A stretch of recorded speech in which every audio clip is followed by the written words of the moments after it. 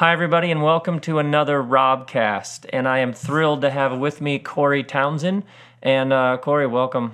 Hey, thanks for having me. Glad to be here. It's so great. I met Cory at Stratton Glaze's apartment. It was like a year ago, and Cory told me that he had served as a soldier in Iraq in Fallujah, and we just had like a really brief conversation. And I remember thinking at the time, if I ever got a podcast, I would interview that guy just on the few minutes we had to talk. Because as a former soldier and the issues that you were exploring, I was like, I need to learn from him. And so all my Robcast friends, prepare yourself because we're going to go into some really interesting places. And I'm so excited because I've only heard little glimpses of Cory's story. So how did you end up a soldier? Maybe we should just start there. Yeah. In high school, I guess it starts even way before then. I grew up in a family that was sort of a broken home with parents that were not always around, partly because of divorce, partly because of other things. But so we were not wealthy by any means. We were actually struggling really hard. I have a mother who worked her ass off to provide for my brother and sister and I, and she did a great job. But it's sort of like a lot of people that go into the military. I was from very humble beginnings, struggling in poverty, and so I worked full-time starting when I was 16. I had a full-time job in high school. Hated my job as I was graduating high school, and one day... You worked full-time while in high school? Yeah. Whoa. I was going to school from like 7 in the morning till 3 in the afternoon and working 3:30 to midnight every day. What kind of job was it? I was loading semi-trucks in a heating and ventilation like production warehouse. Were you always tired? I was always exhausted. I started drinking black coffee when I was 16. And really? Just to stay Yeah. And I'm still hooked and I'll never give it up. So is that unusual? Yeah, there were a lot of kids working. There weren't a lot of kids working full-time, but there were a lot of kids working, and the dropout rate in my high school was somewhere near 50%, and a lot of kids were dropping out to go work so they could have money for their family. So it wasn't uncommon for kids to have jobs. Full-time jobs was fairly unusual. And as that sort of wore on and I finished high school, I realized that I hated my job, working in a warehouse, being dirty and tired all the time. Wasn't for me. So one day I had a friend who was joining the Marines, and he suggested that I talk to a recruiter, and 2 days later I signed the paperwork. Was it a hard sell? Was it like, how did they pitch it? So I walked into the recruiting office, and they were like, I was this tiny, scrawny kid, and I still am. And right, so I'm walking into the Marines recruiting station, and there's all these big burly dudes around, and they just sort of looked at me like, I think you're in the wrong place. And so they talked to me for a minute, like, hey, what's your name? And my friend had told them that he was going to bring me in, because you get a promotion if you bring friends in and get them to sign up. So that's a whole nother issue. But so they talked to me for a little bit, just asked me like what I thought about the military, told me I could travel the world, see the world, get a good paycheck, do all these things, right? They sold me on the economic advantage of joining the military and being able to see the world and travel, right? The things that everybody wants to do: have enough money to live comfortably, see the world, travel, and yeah, I bought into it, and I said, yeah, let's do it. So I signed up. And 2 days later, it was sort of like I was 100% in. Like, I thought I'd never made a better decision in my life. And before I didn't even talk to my parents, didn't consult them, nothing. And so I signed up, and I called my mom. I thought my mom was going to be pissed, and I thought my dad was going to be really excited, because my dad's dad, my grandpa, was in World War II, and that's always been a point of pride in my family. He did a lot of really heroic things in World War II, and so I thought my mom was gonna flip, and my dad was gonna was going to be proud of me. And they were both proud of me, but my mom flipped. She was like, "What the hell are you thinking? Don't you know we're at war?" I mean, it's 2004, right? So it's a year into the war in Iraq. Yeah, so it's sort of at the peak of violence in Iraq when things are really starting to get bad. And my dad was he was not real thrilled about it. He was like, "Why are you doing this? What are you thinking? Have you thought this through?" And obviously I hadn't.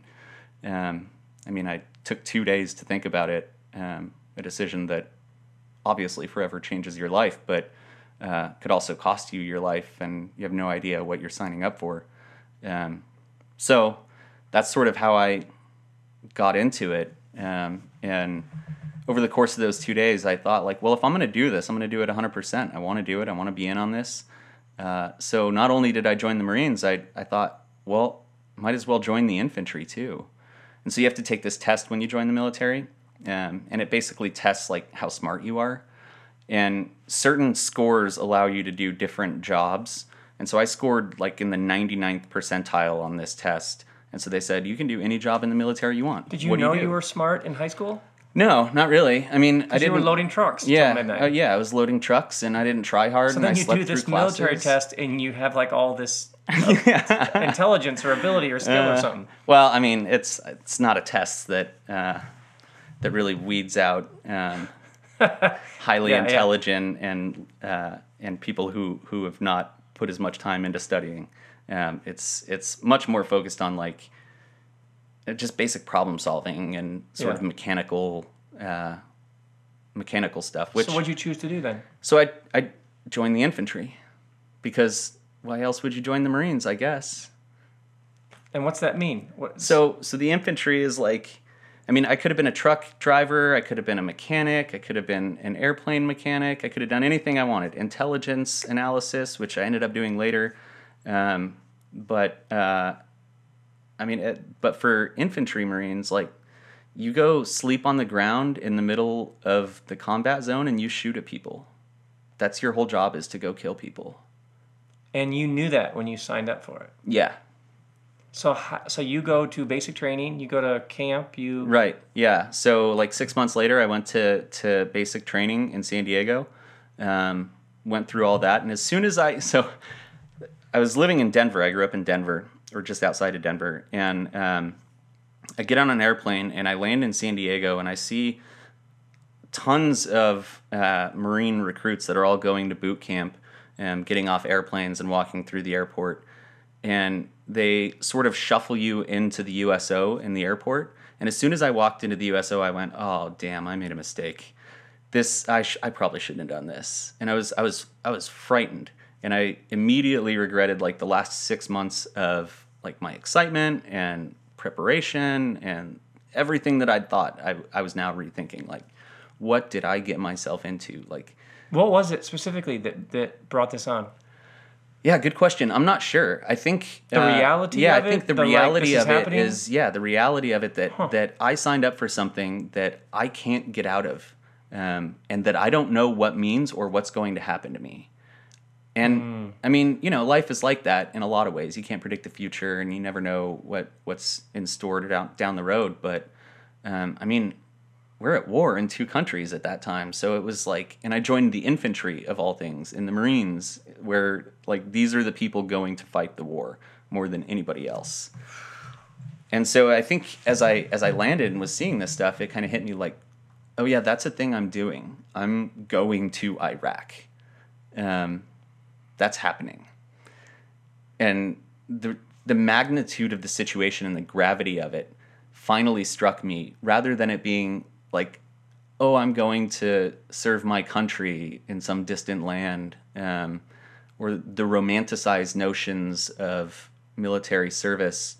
They all faded, and it became very tangible because my body was now somewhere that meant I no longer had control over myself. From that point on, like, I didn't have the ability to decide when I ate, when I slept, when I went to the bathroom, what I did at any given time. Whatever I was told to do, I had to do it, period, end of story. Autonomy was gone. And so that was a frightening scenario, right? They're shuttling us into the USO, screaming at us, telling us to sit here Don't look forward and don't look side to side. Don't look backwards. Eyes only on the back of the head in front of you. Don't move. Don't move. And they're screaming at you and screaming. And how many years are you committed for? 4. So, and 4 years, like, I mean, when you've just gotten out of high school, like, high school seemed like an eternity, right? When you're in the middle of it. And so now to think like, well, I've got that long again doing this, which is so much worse. What in the world? Like, it was nuts. So, yeah. And I think another part was that I was like I'm 6 foot and I was like 124 pounds soaking wet. I was a tiny little kid. Like I had to get an exemption because I didn't technically weigh enough to join the military. And yeah. Wow. And so, you know, I'm sitting there and there's all these incredibly strong, cut up, beefy dudes sitting around me, and I'm thinking like, how in the world am I ever going to survive in this like incredibly physically demanding environment that's going to take everything that they have and I'm nowhere near their size? Like, how am I going to do this? It was just incredibly intimidating. And it's designed to be intimidating, right? It's designed to be intimidated so that you'll do whatever you're told. And you lose your ability intentionally to make decisions for yourself. So the psychology of it is working on you from before you ever set foot on foreign soil. Yeah. The whole system is designed for you to do what you're told in the moment immediately without any questions. Done. Right? Yeah. And this is one of the things that's really good about the military, right? They're really good about training people to be brave, training people to be courageous. They're really good at training people to live in a certain way. Those are things that they do very, very well. How they do them might not be the best way. It's very coercive and oftentimes very violent. But they have a system in place that really shapes the person to do exactly what they want them to do. And I think there's things that we can learn there, but there's also downsides to that. Because one of the things that they're training people to do is, well, the primary thing that they're training people to do in Marine boot camp, at least, is to kill people. And so your whole existence for 3 months is designed to break down your psychology or your own autonomous decision-making in such a way that after that period, you'll do whatever you're told, and in the instant when a situation arises, you're going to kill somebody. That's not something that people can turn off either. That's why we're seeing veterans with PTSD come back and not being able to adjust well to civilian life. Because you were taught how to kill people. And then to unlearn that... To unlearn that is incredibly difficult. To unlearn and to recognize the sort of daily patterns of thought and action that have been ingrained in you, that train you to be violent, that train you to respond with anger, that train you to respond in confrontational situations by settling conflict with violence. That's just part of who you've become. As you're trained that way, right? You're turned into the type of person. Your character is melded in such a way that you're responding to stimuli and to situations instinctively. And that instinctive training is to, 1, do whatever you're told by whoever's in charge of you, and 2, to neutralize any sort of threat. Oh, man. Okay, so you're in San Diego, and then they fly you to Iraq. Yeah, I mean, there was some time in between. So that was, let's see. 04, 05? That was like the end of 04, and then the summer of 05, we went to Iraq the first time. And in between there was a lot more training and sort of being assigned to a particular unit and learning how to work in that unit. But at some point, you're in a plane, and right. The plane is landing at an airport in Iraq. Yeah. So. And what are you thinking as you land in Iraq? I was actually asleep for it the first time, because I took a bunch of, well, not a bunch, but I took some sleeping pills because it's a long flight. So when I woke up, it was like we were in Kuwait. And so we flew into Kuwait, and I woke up in Kuwait, and then we stayed a couple days in Kuwait, and then we took another plane to Iraq. And so I guess I was awake when we landed in Iraq. And as we're descending, it was sort of like, okay, we're here, and you get out of the plane, and at that point, you spend like 1 or 2 days at a large base before we went to Fallujah. So before we went into the city, we spent a couple days just sort of acclimating and getting used to the conditions, waiting for trucks to show up. It's a logistical nightmare to try and transport 1,000 Marines into, Fallujah. So, and it takes a couple weeks generally. So during that time, it was sort of like just lay around, sit around, hang out. And over the course of 2 weeks or so, I think it became more and more real as we could hear mortars going off in the distance. We would see glimpses of like Apaches taking off and things like that. It became real. Like, okay, yeah, we're in a war zone now. Like, we could die as soon as we leave this area. And so, yeah, after a couple days or a week there or something like that, we ended up going to our base in Iraq, or in Fallujah, excuse me. And so the first thing we did is we were sort of being shown around the area we were responsible for. And we were being shown around, and at the time, roadside bombs, IEDs, were the big threat.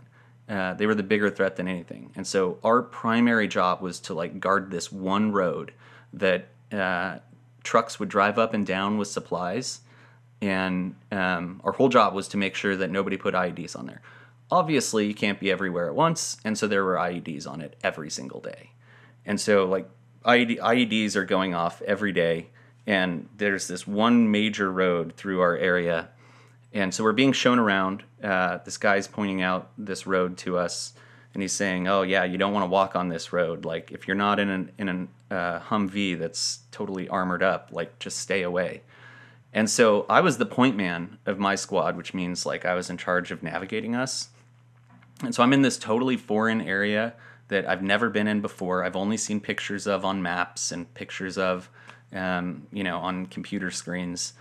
And so I'm guiding our patrol, and I'm walking around, and I asked the guy who knows where we are, I said, "Hey, where are we right now?"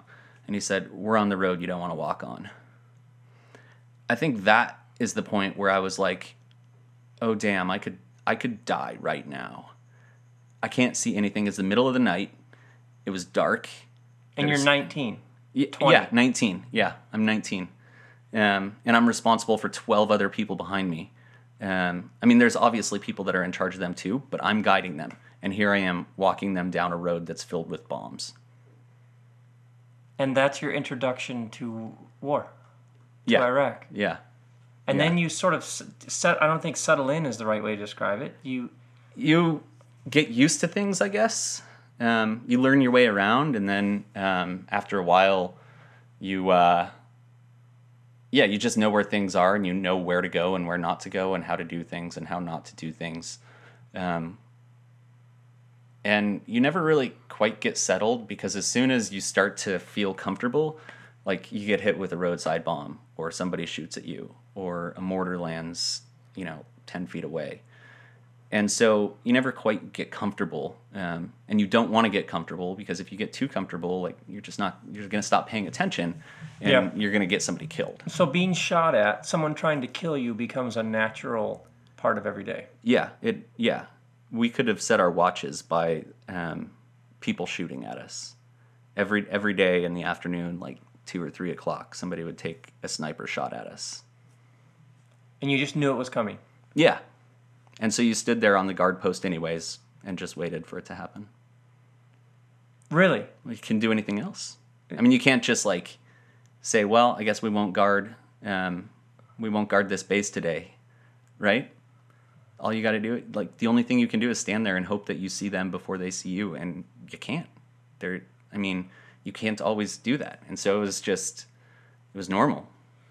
So what's happening to your perspective? I'm America, we're gonna red, white, and blue, these colors don't run. Like, are you, hey, wait, when I watch an NFL game and they have those really stirring Army commercials, this isn't like the commercial. Like, what's happening to you and your fellow soldiers? Yeah, good question.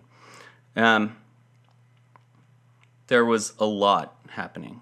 For most of the people I was with, at least, I mean, I don't want to speak for everyone. For most of the people I was with, and for myself, we weren't terribly patriotic folks to begin with. I mean, we all loved America, and we thought America was the best thing since sliced bread, and all of the propaganda that's fed to us. We all bought into it. But realistically, like, we were fighting a war because we were told to go fight it, and we were just trying to stay alive and trying to keep the people around us alive. Like, I don't think anybody had any sort of grand illusions that we could win. It just wasn't a winnable war, right? Like, you're fighting people you don't know. You can't see, right? You don't know who they are. You can't see them. Nobody has any idea who they are. And so, like, I don't think anybody was under the illusion that that somehow we could just kill enough terrorists and terrorism would stop.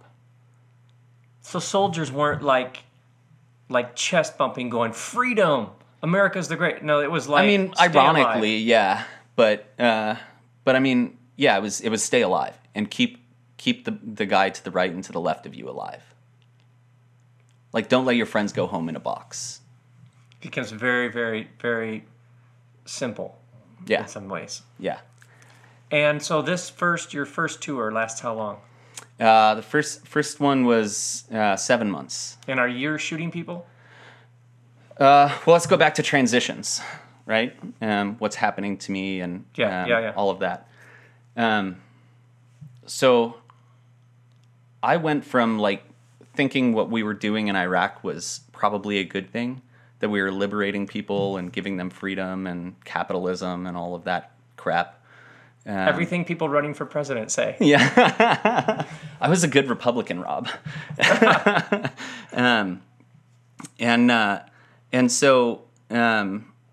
So here I am in the middle of Iraq, and I'm starting to wonder, like, do these people feel free at all? Like, is there any freedom here? Because nobody can move around the city. They have to go through our checkpoints, and we have the guns. And so where we say you go, you go. That doesn't sound like freedom to me. Wow. And so I'm starting to question, like, all of these things, right? And we hadn't been in Iraq that long, maybe 2 or 3 weeks. So, okay. Well, personally, I hadn't been, yeah, and we hadn't been there that long either, as a country. But yeah, I'd been there 2 or 3 weeks, and I'm starting to question whether or not what we're doing is in the best interest of the Iraqi people. And so one day, I'm standing a guard post at a vehicle checkpoint that goes over a dam on the Euphrates River, and I'm switching posts. It's the end of my 8-hour-long post that I'm standing there checking cars and checking IDs and making sure nobody's trying to sneak bombs or guns into the city. And somebody comes and we switch out, and he takes over, and I grab a bag of trash and I start to walk it to where we burned our trash, because that's what you do with trash. You light it on fire. Take that, Mother Nature. Mm-hmm. And so I'm walking to where we burn our trash, and what seemed instantaneous to me, the sound of a gunshot and a plume of dust from the wall right next to me sort of comes in front of my face. And a bullet had hit the wall right in front of me and missed me by, like, maybe 6 inches tops. And so instinctively, right, I get down, get behind cover, and after a couple seconds, I see somebody with an AK-47, and I shoot at him. And I missed. And these 2 guys end up getting in a boat and cruising down the Euphrates River, and nobody got hurt that day. Right, none of us got hurt. None of the people shooting at us got hurt. And so I go back into the sort of like berthing area where all the Marines slept, and I lay down, and it's it's about nighttime now, starting to get dark. And I lay down, I'm exhausted. I've been up for probably 16 hours. And I lay down, and at this time, I'm a Christian, right? And so I start praying like, God, make my aim better next time. And I start praying that prayer, and I start thinking like, is that really loving my enemies? Like asking God to make my aim better, is that really going to make me more Christian or more Jesus-like, or whatever you want to say about that? And is that making me a better person? Is that making me conform to sort of what the Bible is calling us to in loving our enemies? And so for the next couple weeks, I thought a lot about that. And over the course of 3 or 4 more months, I started reading every book I could get my hands on about Christianity and violence from every different perspective that I could get my hands on. How are you getting these books in Iraq? So I had this friend who was in seminary, and I had him. I wrote him an email one day. We had email, very sparsely, not often. It was like maybe every month we could check our email, and we had like 20 minutes.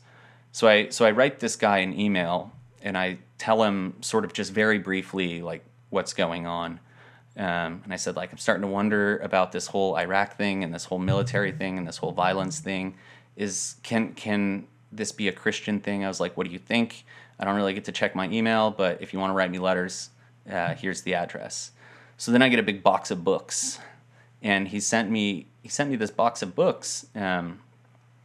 And a lot of those books I still have on my shelf. And one of them, interestingly, was one of my favorite to read. And so I would carry it around in my pack because we'd go out for 3 or 4 days at a time. And the guy that wrote the book is one of the most staunchly nonviolent, pacifist Christian thinkers around. His whole career is built on it, and he's incredibly well known and respected for it. And I was carrying his book around, reading it in the middle of Iraq, fighting a war. Who was it? Stanley Hauerwas. Hauerwas? Okay. Hauerwas. So I was wondering if you'd read Yoder. Oh yeah, Yoder was in the box. Yoder was in the box? Yeah. Okay, I was gonna say he for sure sent you some. Is it John Yoder? Yeah, John Howard Yoder. Yeah. So I read tons of stuff from. Just keep going. I read tons of stuff from all different perspectives, and so I was also talking to like the chaplain. Right, there's a chaplain. And whenever I could, I was talking to the chaplain, saying like, "This is what I'm thinking. This is what I'm reading." And the chaplain was he was a Lutheran chaplain, I think. And not that the Lutherans are bad. I love the Lutherans. Any Lutherans listening? Yeah. So I'm talking to this chaplain, and he basically says like, "Well, yeah, but that's not practical. We can't be nonviolent in real life. I mean, we can't not fight wars." And I'm sitting there like, well, maybe we could not. I mean, nobody's really given it a shot, so I don't know if we can't do it. And I mean, maybe we can't. I don't know. But that wasn't really the question I was asking. I was asking whether or not that was an okay thing to do as a religious person, as a Christian person. Does this square with the God of the Bible, the God of Abraham? Does this square with the person of Jesus? And the answer I was coming up with was no, it doesn't. And so I'm talking to this chaplain, and finally he acknowledges that like I've come to a position that a lot of Christians agree with, that it's not some radical, crazy idea that Right. Christians are supposed to be nonviolent. Right. That the core of Jesus' message is nonviolence. Right. And it's not some radical idea. And so he tells me, well, you can file for conscientious objector status. And so by this time, it's like the end of our deployment, and my plan is to just ride out like the last month and a half and then get back to the States, file for conscientious objector status, and get out of the military. That didn't happen. So I get back, and I start to like do all the work for filing conscientious objector status. and my chain of command finds out about it, right? You have to tell them. And they basically convinced me that your application will be denied because they're not letting anybody out of the military right now. So I didn't file. So you never found out whether that was true or not? No. I know now that it wasn't true. Oh, I smelled that when you said that. I was like, Right. oh, wait. Yeah. I mean, there's constitutional provisions Yes, exactly. that allow for people to, on religious grounds, abstain from military service. I mean, the church I'm a part of, most of the people in the church are much older than I am, and a good number of them were conscientious objectors in Vietnam and World War II, and they did a whole host of other things instead. They still served their country, most of these people, but in different ways that weren't military service. And whether or not that's a good thing or a bad thing, like, I mean, is a whole tangent that we can go down that rabbit hole. But it is to say that yeah, it was illegal and unconstitutional, what I was told. But I bought it because I was 20. Right. And I've never read the Constitution at 20. I went to a failing high school that's since been bulldozed. So you're home in the States, you're a soldier, and then you go back. Yeah. So, so I came back, and we were home for almost a year, and then we went back to Fallujah. And Fallujah got really dicey. Yeah. So on the second deployment, it was actually really calm. Like, nothing happened on the second deployment. Nothing. We just hung out. We walked around and asked people how much apples cost, stuff like that. And where were you? And then you came home and you were done? Yeah. Then I came home and I came home, and there was like another 6 or 8 months before I was done, but it wasn't too terribly long. And then I got out. What was it like when you were totally out? Oh, I was so ready to get out that I was sort of like trying to adjust before I got out, right? So I wasn't spending a whole lot of time with the people that I worked with or the people that were in the military. I was spending a lot of time with other people, and I was in Orange County then, and so I was surfing a lot and just really hanging out and living the Southern California lifestyle, and it was great. And then when I got out, I started college, and it was good. I mean, did you ever see Billy Madison? Yeah. So you know when Billy Madison is sitting in class with a bunch of third graders and he's like 25? Yes. That's what I felt like in college. So I'm like 26 or so when I get out of the military, or I guess I was you've been 25, shot at a lot. 24. Yeah. And so when I started university, I think I was 26 when I started university. I went to community college, and so community college is fine. There's a lot of young kids there, and that's cool, but there's a lot of people that are older, continuing education, which is great. I still take community college classes when I can. So I was like 27, been to war, seen people die, seen people lose limbs, seen friends like wounded beyond repair, right? And have shot at people, have been blown up in roadside bombs, and here I am sitting in a lecture about basic mathematics with 19-year-old kids who think they have the world by the tail, and I was like, you're such a baby, you don't know what's going on.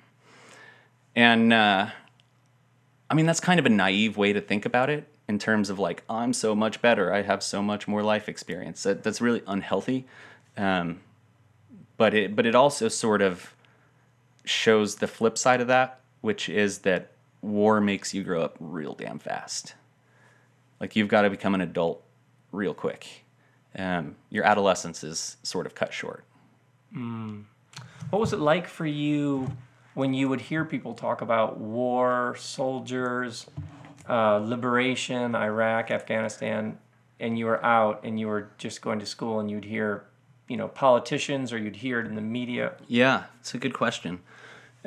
For the first couple years, I tried not to hear any of that. I tried really hard. I was in counseling for a long time, and for the first couple years, my symptoms of PTSD were so bad that I would just avoid any interaction with sort of conversation of military or anything like that.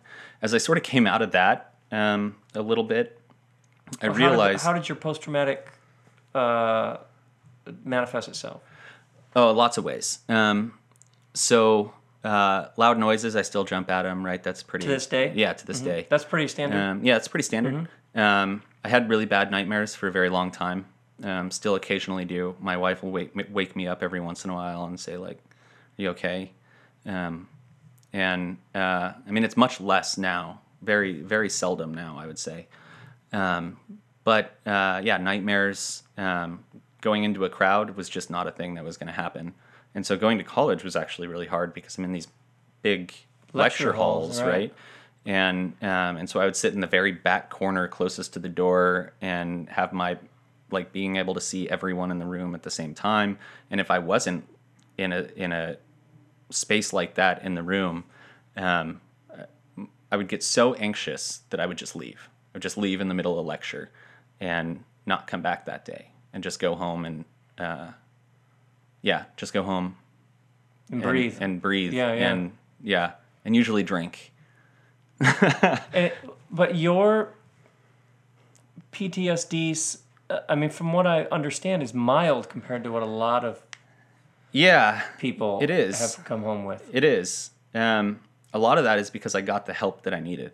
Mm-hmm. It would have gotten worse if I didn't get help immediately. And as an aside, like, if we're going to send people to war, like, we damn well better be willing to take care of them after we break them. So I took advantage of the health services and mental health services, especially, that were available to me, but a lot of guys don't. And a lot of people don't. A lot of men and women don't, not just guys. I keep falling into guys because there was no women in my unit, which, we're making progress, but we got a way to go. Which, I don't know, maybe we should just disband the military. I was going to say. So you're sort of recovering and healing. Yeah. And I mean, that's a forever thing, right? That's a thing that I have to live with forever. And so it was a big adjustment going from sort of hyper-vigilant all the time, incredibly anxious, unable to hold a conversation, not being able to be in a social setting, not being able to talk to somebody, not being able to take people seriously, being overly cynical about the world, right? All the symptoms of PTSD, nightmares, flashbacks, jumping, right? Everything that you can think of that was like, that was all stuff that sort of I had to learn to deal with that. Mm-hmm. And it's a thing that I still have to deal with. It just comes up much less often now. Because I've dealt with that. And a lot of guys don't do that, or a lot of people don't do that with any kind of PTSD, whether it be from war or not. A lot of people don't deal with that, and it really does affect people, and it seems to get worse over time. And that's sort of, I don't know, I'll get off my soapbox on getting treatment, but if you know somebody, help them. Yeah. Like, help them get treatment. So you're now, I mean, what America is something like 6% of the world's population, and we have something like 43% of its weapons. Yeah. We're a very, very violent nation. We are. And we have built military bases all over the world. Right. But there aren't other countries' military bases in our country. Right. Like, we're really, really military violent, and now you have, like, the presidential election, and you have people, we need to bolster the military, we need to make it bigger, we need to, how do you hear all that? Yeah, so now I hear it much more as just complete nonsense, to be quite blunt. I think it's crap. I mean, nobody, like, I don't know, anybody that thinks, like, the Bolsheviks are coming is just out of their gourd, right? Like, we have the largest military in the world, and we have enough weaponry to destroy the entire world multiple times over. Correct. So the idea that we need more of that somehow perpetuates this myth that the more weapons you have, the safer you are. And the reason that myth is perpetuated is it's driven by the myth of redemptive violence. If somebody attacks us, well then we can just attack them stronger and that'll we'll make it right. win. And that'll end everything. Like, they won't get pissed off even more and try and attack again. No, that won't happen. They'll just give up because they realize we're the stronger bully on the playground. Right. And so we have to, in this myth of redemptive violence, we have to continue to stockpile weapons so that we can knock everybody else down multiple times. Even if everybody were to attack us at the same time, we have to have the amount of weaponry to knock everybody out. And it's all a lie. It's all nonsense. And it's it makes nonsense. the world more violent. It makes the world more well. Yeah, it does. So we can talk about nuclear weapons as one example, right? So we've somehow deemed ourselves the nuclear weapons police, right? So here we are trying to tell other countries, no, you can't have nuclear reactors for peaceful reasons. Whether or not they're peaceful reasons, that we can talk about, that's up for debate. But that we're trying to tell people or other countries who can and can't have it. Right. When we're the ones who have actually used nuclear weapons. Rob, you read my mind. The idea that the U.S. is working very hard to make sure certain people don't have nuclear weapons when we actually have more than anybody, and we actually have used them on actual people who died. Yeah. Is one of the larger cases of hypocrisy in the history of the universe. Is that correct? Yeah, absolutely. And the rest of the world all knows this. Yes. And are all like, people are ridiculous. And we don't see it. Yeah.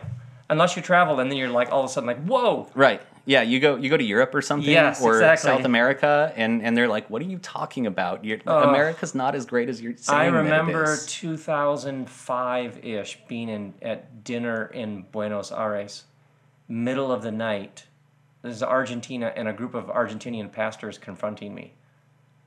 This group of pastors over steak and wine. I mean, what are you doing? Right. Do you understand what your country has become in the world? And I just remember it set me, that and sort of the alchemy between that and the war in Iraq just set me on a whole new, wait. I am part of a system that is really, really, really destructive. Yeah. And cloaks it in a weird patriotic freedom, even God, Jesus thing. Yeah. Which is so, now that's Antichrist. Yeah, absolutely. There could be nothing more Antichrist. Right. When people talk about Antichrist, they're talking about that which is opposed to the reconciling work of Christ, and stockpiling massive amounts of weapons. Right. Is opposed to the work of Christ in the world. Amen. Oh, there we go. Oh, the old evangelical in me is coming out now.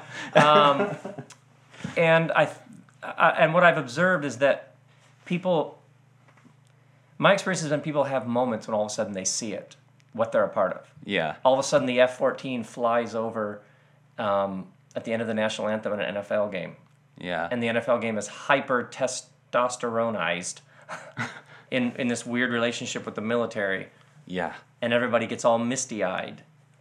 And it's all a giant system built on a myth of redemptive violence. Right. That says we will just have more weapons and we will just crush you. And the way we'll make things better and redeem them is through killing more people. Right. You just take out the people that oppose, and well, then everybody agrees. And then it'll be very quiet. It'll be very quiet. It'll be very peaceful quiet. Yeah. Because there won't be anybody to resist us. Right. So talk to me about drones. Because drones appear to me to be a way to get one click, or the same work, just to get a click between you and the killing.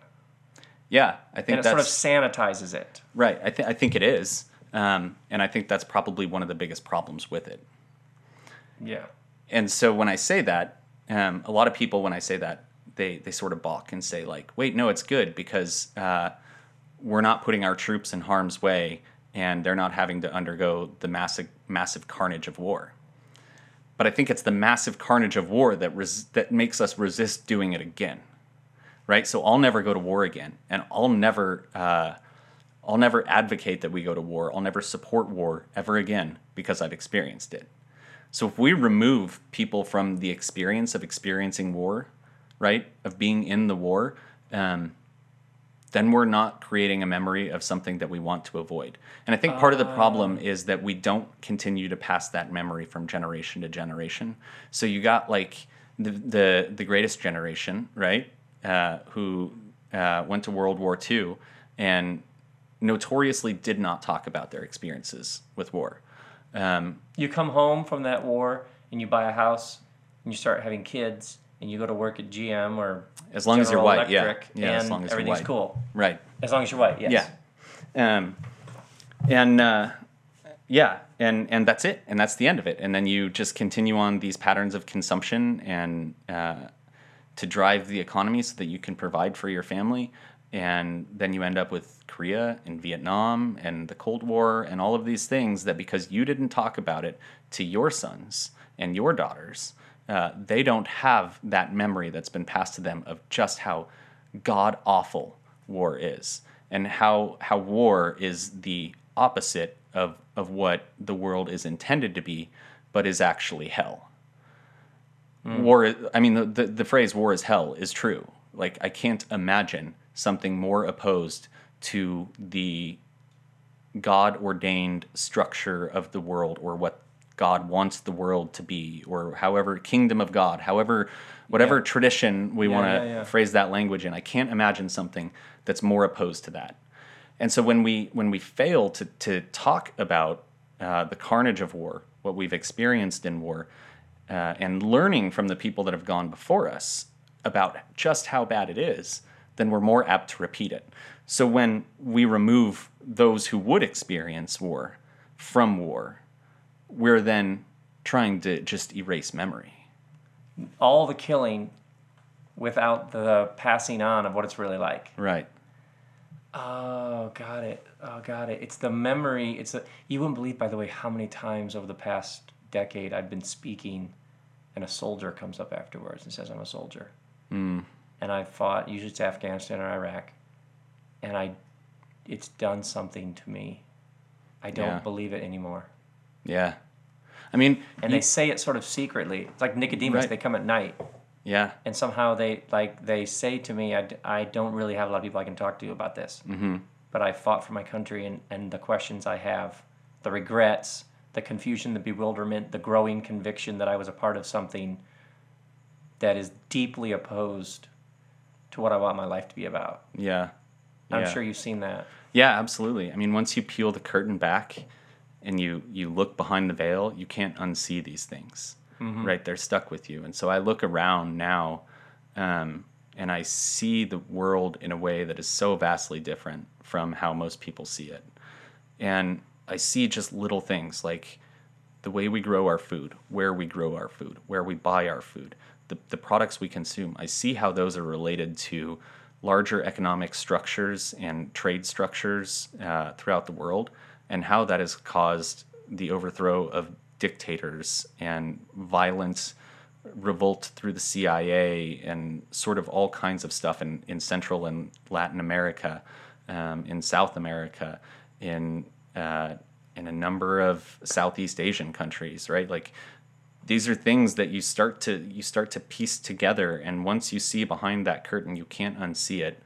And some people just keep telling themselves that it's all true, and some people start to learn a language that gives that what they've seen meaning. They start to see how those structures mean in a way that is opposed to what they want the world to be. What's an example of a habit for people listening who live in England, Middle America, South Australia, and have a nice house and a couple kids and a car and go buy groceries? What's a habit or a pattern that many of us are in of consumption that actually has a violent undertow we may not be aware of? Well, the obvious one right now and the easy one is oil, right? I mean, that's the low-hanging fruit that we can just pick and throw in the middle of the room and say how much you drive, how you power your home, right? So are you using renewable energies, or are you using fossil fuels that are sourced in locations where our country is unfriendly with the country in that location? And how does that put enmity between me and the people in that geographic region? Because I want what's below their soil. I want what's underneath you. How do I get it? Because I don't want to pay $4 for a gallon of gas, or $5 or $10 or whatever. So how am I going to get this for less? Right? And so that's the low-hanging fruit, the easy one. Right? I can say that, Bush invaded Iraq for the oil, but it was probably Cheney. And that isn't really gonna be new information to anyone. One of the things that I think is really interesting. So right now it's October, about to be November. Tomatoes, right? The food system is one of the most violent systems in the world. So tomatoes that you eat usually in winter months, most of those tomatoes are going to come from Florida, and the people who work on the tomato farms or in the greenhouses in Florida picking tomatoes are very often modern slave labor. They're people who have come to the United States in search of a better existence, oftentimes Haitian and Dominican people, and they end up in Florida and are looking for a job, where somebody has brought them to Florida with the promise that I'll give you a job, you'll just have to repay me the cost to bring you here. Right? These are not new ideas, but they're things that we've sort of hidden because we buy our tomatoes from the grocery store in January and in June, and it's the same thing. But the people living on these tomato farms are living 15 people in a 10-foot square room and aren't able to leave. And who are they going to call? The police? So eating a tomato right now, well, you're feeding into a system of demand that allows for this sort of behavior to continue. So the idea, I would say, the pattern of behavior, the habit that we get into, is the idea that we can have what we want when we want it. And so I want a tomato right now. I should be able to have a tomato because I can make that happen by going to the grocery store and getting a tomato. And we're so removed from where our food comes from and where our oil comes from and where all of our goods and services come from that we can have them whenever we want, and it doesn't matter what it costs anybody else. And so we're in past ages, if you wanted a tomato, you'd ask, are tomatoes in season? Right. So there was a harmony you had with the soil. Mm-hmm. And then if it's in season, how do I get that? Is there somebody who grows them? What's a fair price? How do we make sure that everybody has a good life in the process? Now, as long as I can go and show up at 3 a.m. at the Ralph's, yeah, and there's fluorescent lighting and tile floors and there's a good-looking tomato, I'm fine. Yeah. And so there's a whole system behind that. Right. That is violent. Yeah. And oppressive. Right. But I get my tomatoes. Well, that's so what I wanted. which is obviously the resurgence of co-ops and the number of people who are asking these sorts of questions. Where did my food come from? Every time you ask a question, whether it's food, clothes, where did this come from? Right. You are narrowing the gap. Mm-hmm. You're minimizing the clicks between you and whatever it is. Right. And it's probably going to be more just for everybody. Yes. That's the hope. That's the hope. But the problem is, we're still working in a system where, I mean, we can work within the system to a certain extent, and the whole go local, co-ops, those sort of things, right? And I think those are good first steps. But the problem is, the bottom line of all of that is still profit and consumption, right? So instead of saying something like, how do we live? We're saying, how do we live in a way that everybody still has enough money, right? So as though living is somehow necessarily tied to money. That is the bottom line of our economy, our societal structure. I think that will have to change if we're really going to try and work at peace. Now, I am under no illusions that the United States government is somehow just going to say, we're no longer a capitalist country, we're no longer a consumption-based economy, now everybody will just sit around in drum circles, right? I don't think that's going to happen. I'm not that naive. But what I do think is that ethics always starts with the individual person. It always starts inside of you. And when I say that, I mean, it starts with, like you're saying, the questions. Where did this come from? Why this? Why this? Why this? Is there another way to do this? Is there another place to get this? Is there a better way to do this? It's not that we're going to make, excuse me, it's not that we're going to get everything right. But just a little click here, right? A little click there, little steps, and this is the reason why I don't like being called a pacifist or a non-combatant or any of those things, right? Because I am deeply, deeply violent. Everything I do in my life has some component of violence to it. I drove here to be here with you today, and I used oil. I could have taken the train and then probably jumped on a bus, but I didn't want to. I would have had to leave my office a little earlier. It would have been inconvenient. I figured I'll just drive.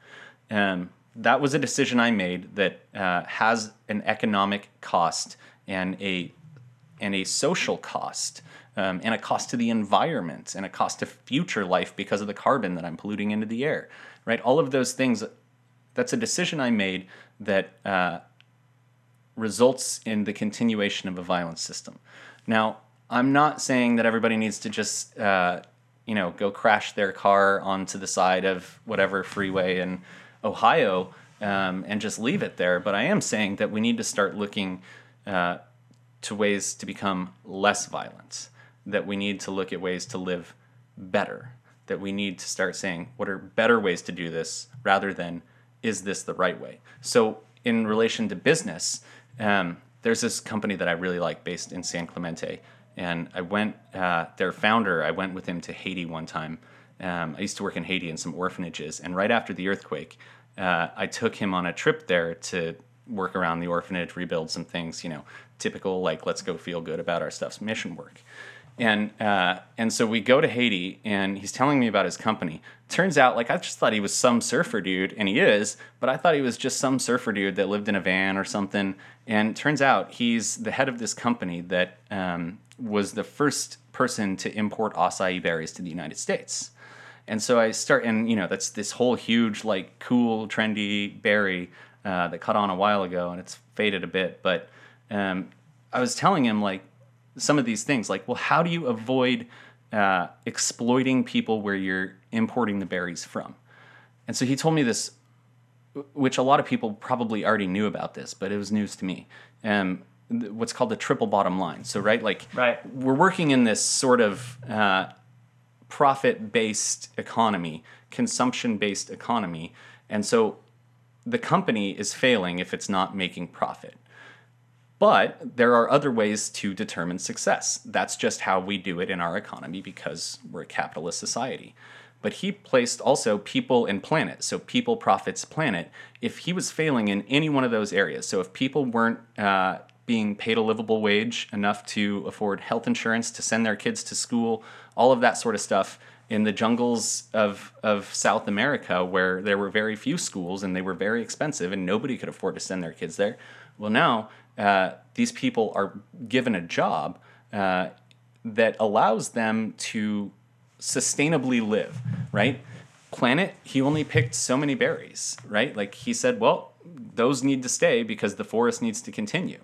This has to be something that we do long term. It can't be well, I'm just going to make a couple million this year and then we'll call it quits and I'll see what I do next year, right? It just can't work that way if we hope to have a future as a human people. We have to learn how to live in harmony with the land. We have to start doing little things in cities like growing flowers and peppers in our gardens and in pots, because otherwise we're just going to lose all kind of connection with where our food comes from and be okay with exploiting people in Florida. Oh, so good. So helpful. So provocative. Anything... I'm so grateful you came by today. Any Howard Wass? What was, if people want to read more? Howard Wass. What book by Howard Wass?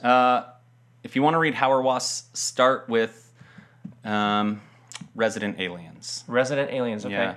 And then Yoder's book. That's a little thick. Yoder, I don't want to recommend for some other reasons. Okay.